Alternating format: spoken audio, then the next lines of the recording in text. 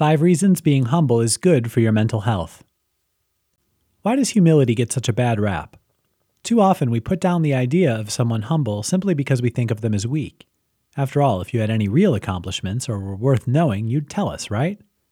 What's so amazing about humble people is just how much more confident and even competent they are. It takes a strong person to back off and let their actions speak louder than their words. Only someone with a great deal of confidence can keep quiet about their achievements. It's the weak who have to puff themselves up to appear strong. With these thoughts in mind, being humble sounds pretty impressive. Now add this thought. It's actually good for your mental health to be humble. Here's how. There's less anxiety about the end. Not everyone likes to be aware of their own mortality.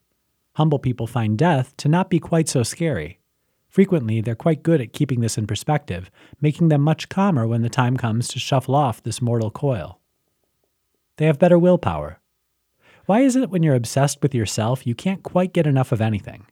Somehow the ability to put others first also means you're better able to put their needs first over yours. This has the odd effect of making humble people better at exercising self-control, a trait proven by multiple studies. You perform better cognitively. Here's another area where various studies have proven a lot of benefits to being humble. Both in academic and work performance, humble people do better across the board than people who aren't humble. While no one seems quite sure why this is, the data doesn't lie. Humble people just think better. Humble people are more tolerant. When you're not so concerned with yourself, you start to let go of the idea that anyone owes you anything. In fact, it becomes quite clear you're not above anyone else. This means humble people tend to be more at peace in their own minds and experience less prejudice across the board.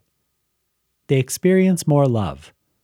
Kind of going hand in hand with the last item, those who are tolerant and more at peace with others display more love toward their partners, leading to better, more loving relationships.